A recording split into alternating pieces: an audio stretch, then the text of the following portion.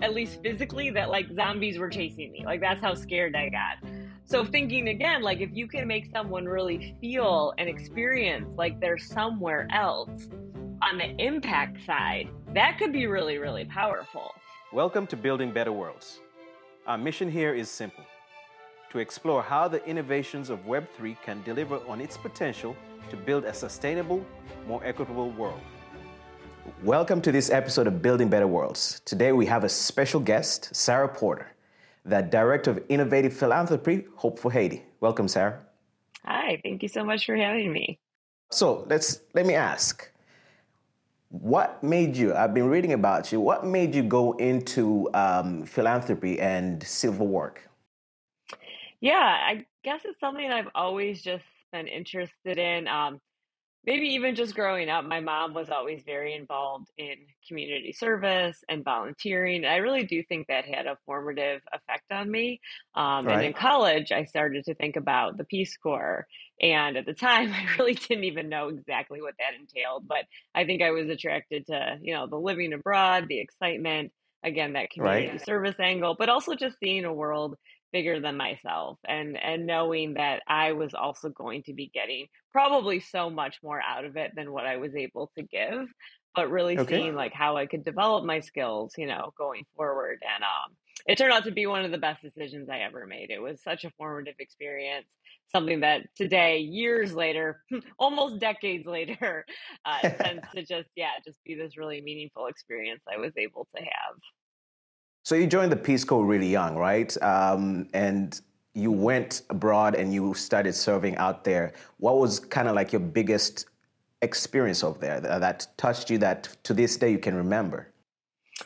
Yeah, honestly, I think it might be that I'm still in contact with my host sister so many years later. So I was very young. I mean, looking back, it seems very young. I was 23 when I went over there, still kind of felt like a child. No, but actually, no, I take that back. When I was 23, I definitely thought I knew what I was doing. And then it was kind of a wake up call to realize, Sarah, you don't know anything. And I remember the Peace Corps telling us, like, don't have any expectations. It's going to be very different than you imagine. They tried to explain something called culture shock. And I remember again, hey, I'm 23.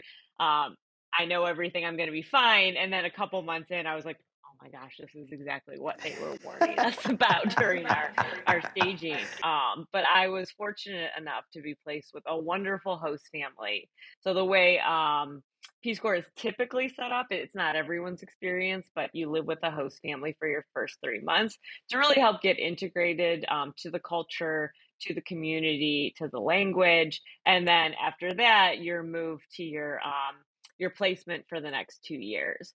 So I lived with a family, and my host sister, Vicky, was 12. And very fortunate for me, Vicky was learning English in school.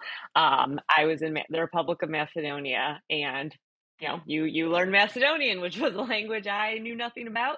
They use the Cyrillic alphabet. That was also something I had to learn. So Vicky really was my translator and my navigator. Culturally, linguistically, she led me around town. She helped me buy food. And to this day, oh gosh, how many years have I been back now? I don't even know if I want to say, but she is well into her mid to late 20s, and we are still pen pals. Actually, just got a letter from her a couple days ago. And it's really meant a lot to me I think, the human to human connection and to really see her grow and develop over the years and just turn into this strong, intelligent, just wonderful person. I was able to actually see her in Germany a few years ago. She's also living abroad, and to see her as a young woman. And I was like, last time I saw you, you were 12, and you were like All right. showing me how to buy a sandwich.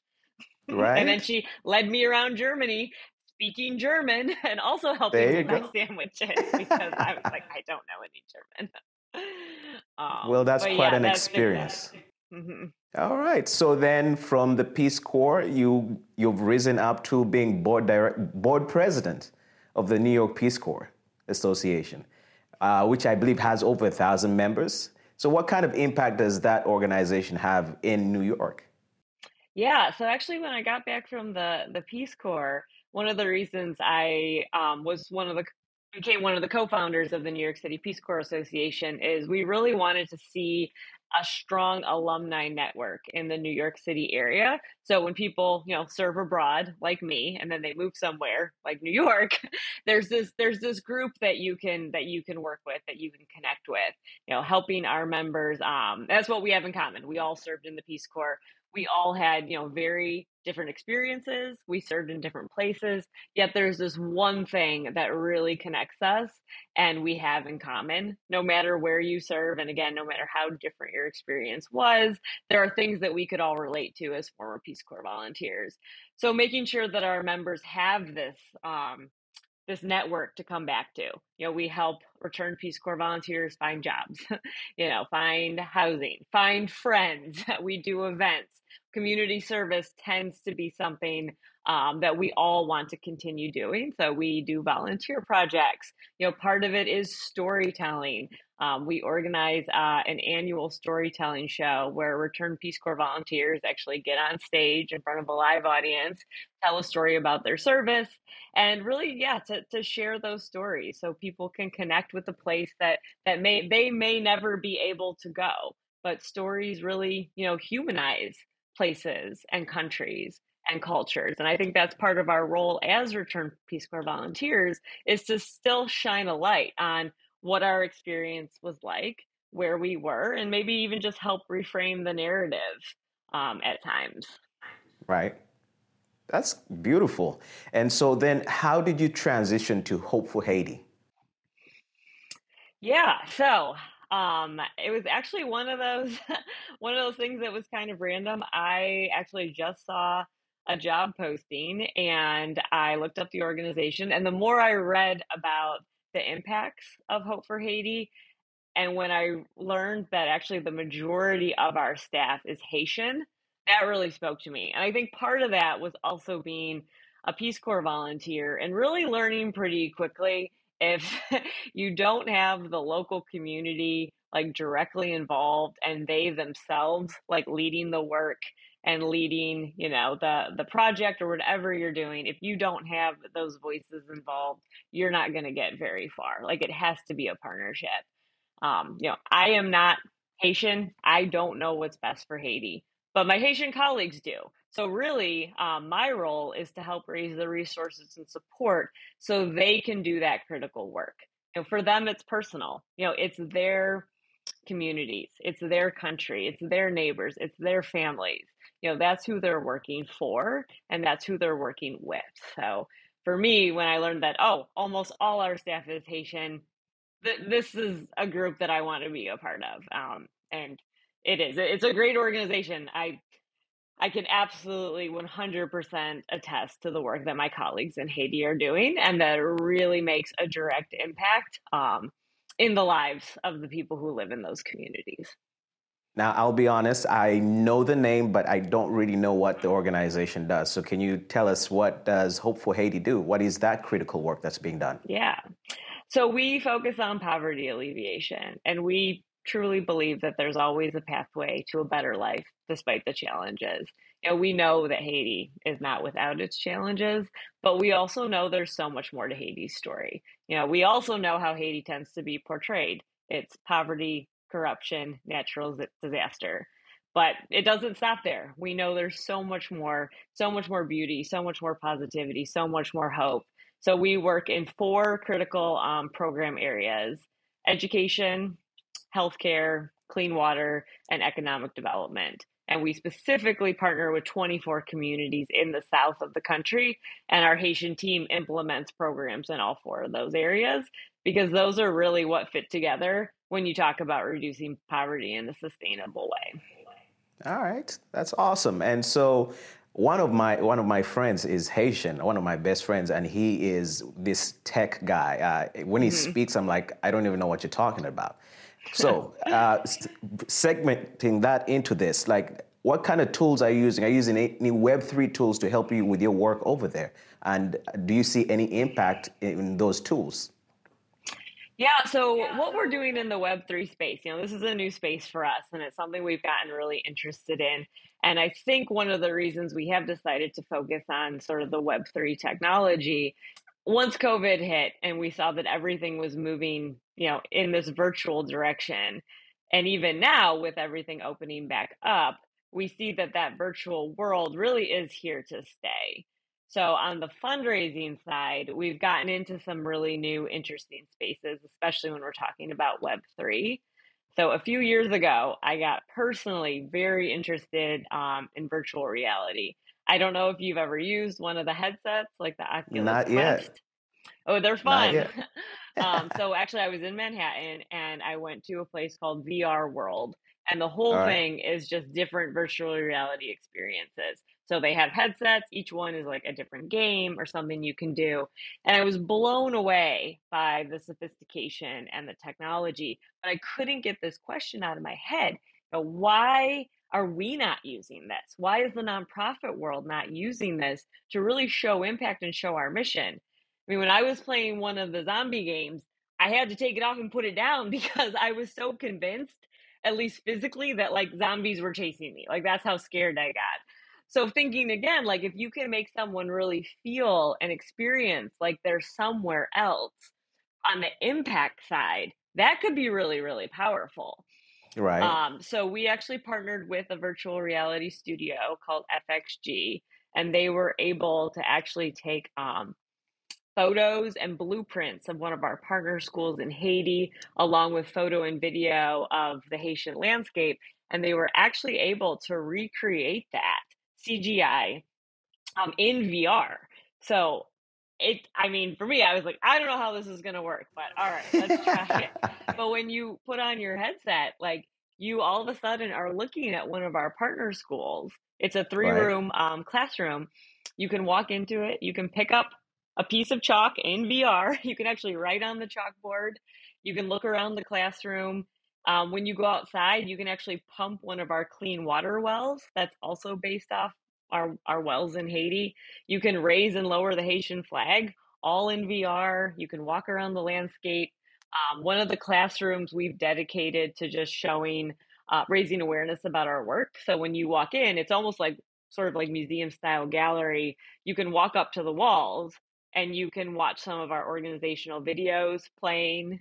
And for us, it's been a tool to really just tell Haiti's story in a different way, talk about our work in a different way. It's a social app, so I think up to 100 people can be in the app at once. So in theory, we Okay. can start hosting events. So I think the possibilities are limitless there. It's just now, figuring out the best way to use it, but it's something that we've been pretty excited about. Oh, that's awesome. I can't wait to see that. So Yeah.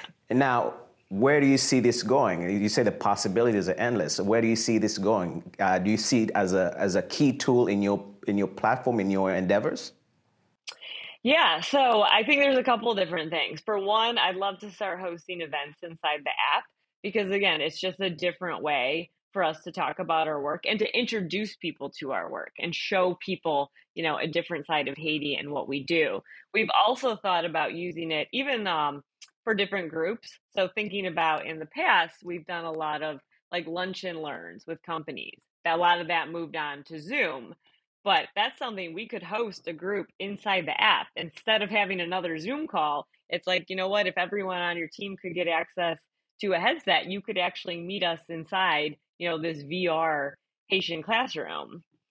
We've also presented at several conferences in the tech space because there's not that many nonprofits that are using VR. And my big dream is actually, if we can get the right partnerships, is to really think about, beyond Hope for Haiti, how could we create like an impact metaverse? So, people who are familiar with VR, there are these different platforms like AltSpace, Horizon Worlds, where you can meet and you can meet other people and you can go into these different worlds. But what if we had, a whole like portfolio of nonprofit partners that each had their own space, and then people were able to come in, meet them, learn about their work, see the work in virtual reality, ways to donate, ways to volunteer. I just think again, like we're just sort of at the tip of the iceberg, figuring all this out. And I'm excited to hear that more people are getting interested in VR, getting interested in the metaverse, but also the applications that it could have. not just for gaming, not just for social and entertainment, but really, again, for the cause world, for the impact world. Right. And I heard that you created an NFT for Haiti, Hope for Haiti. Yeah, so actually, this goes back to our VR work too. So last August, Haiti was hit by another devastating earthquake. And this time it was right in our backyard in August of 2021. Actually, I remember where I was. I was here in the US and I was listening to the radio, and it was on a Saturday, and they said Haiti and earthquake in the same sentence. And I remember thinking, oh my gosh, I hope it was like somewhere out in the mountains where there was no, like devastation, loss of life. And then I heard that it was literally like outside of Lakai where we're based. Our 24 communities were all affected. We have an all staff WhatsApp group that like blew up immediately. Our team was basically going door to door, making sure that like everyone was accounted for. Fortunately, they were. A lot of our staff, though, their homes were damaged. They were victims of the earthquake themselves. And on top of that, they really became first responders. I mean, we've been working in Haiti for a long time. For better or worse, our team has dealt with natural disasters in the past. So now all our program areas, all those needs are turned up. So the short term is getting food, water, shelter, supplies out to the communities that are the most vulnerable and that were the hardest hit. Now we've moved into longer term response. So really helping rebuild some of that critical community infrastructure, including schools. But at the time, so a year ago, we were finishing up the VR app with the studio, and they actually said, "Hey, Sarah, we know some NFT artists. What if they were able to like donate an NFT to Hope for Haiti to raise funds for your earthquake response?" And I remember Googling, what is an NFT? Because at the time I was like, I All don't know what right. any of this is. And yeah, so we were able to partner with several artists and then, raise some funds for earthquake response through NFTs. For me, that was proof of concept. Like, okay, like this seems like it could be something significant. There's a lot of buzz around NFTs. I explain them just really more or less like, digital art, that people can purchase. So now we've partnered with 6 just absolutely incredible Haitian artists. And now we have a 900-piece NFT collection called Hope Endures that is available now. Each piece is unique and again represented by 6 Haitian artists. And all that funding is actually going to rebuilding schools in Haiti. Nice. I like that. And the fact that people are using their talent to be able to give back to a community in need, that to me is amazing. And Yeah. I was the same way. I had to Google what is NFT, and I'm like, I don't get this world, but it sounds cool. So I need to figure it out. Right. So It's one now, of those things like I know what they are, but it's so hard to explain, non-fungible right? tokens. But, it's an interesting use of blockchain. And we're seeing that more and more nonprofits, since there was the big sort of like NFT explosion, Right. I think back in like early 2021. Right. What's cool was seeing NFTs being used for charitable causes. And what I Exactly. also really like about NFTs, and we're talking about the art world, is traditionally an artist sells their piece, and then on the artist side, that's it. That piece could increase in value, but the artist doesn't receive any Any, additional like right. proceeds. But with Right. NFTs, you can build something into what's called the smart contract, which kind of lays out how the sale works, the percentages, and every time an NFT is resold again, the artist can receive a portion of the sale. So for artists, I think that's just such a different and interesting way that blockchain can really support people's livelihoods. Right. It's almost like creating a royalty program in the blockchain for Right. people with their Right. art. I love it. So now, what's next for like within the next 5 years? What do you see Hope for Haiti doing? What do you see the NFT crypto world and blockchain? How do you see that merging together, and what do you see happening on a bigger scale? Yeah, I mean that's an exciting question. Something that I've been also really interested in. And again, if we can find the right thought partners and those who want to build this with us, is I love the idea of if there was a way to offer like tools, resources, and support so Haitian artists in Haiti can also be minting their artwork into NFT. So thinking about just, additional revenue streams that we may be able to help partner to create those opportunities. But our team will continue working in our 24 communities. Like we've decided that that's strategically where we want to be in the south of Haiti. So continuing, those partnerships in education. We have a very large healthcare clinic and healthcare program. We also run mobile clinics, out in the rural areas. We're always looking to make sure that we're providing access to healthcare to as many people as possible. So making sure we're scaling that up. Clean water, we want to know that all 24 communities and families that we work with, have access to clean water also at the household level. And really growing our economic development program. We make loans and grants to businesses in Haiti that have a social impact. We work with those entrepreneurs. So being able to increase the funding there, increase that pipeline, because that's everything fits together. We see that, families need to be able to pay those school fees so kids can access education. But, that goes back to making sure that families have a livelihood, have a way, to earn money. And so again, everything just kind of clicks in place. All right. Well, that's a good vision right there. One last question for you. You're so passionate about this work. On the personal side, what do you do for fun? Oh, that's also a good question. So we recently moved out of New York City and now we're in Connecticut. And I finally own a kayak and a paddleboard. And I have really been enjoying both those things. All right. At least when I can stand upright on the paddleboard, because that doesn't always happen. But yeah, learning how to not fall over is fun, which I think is maybe a great metaphor for life too. There you go.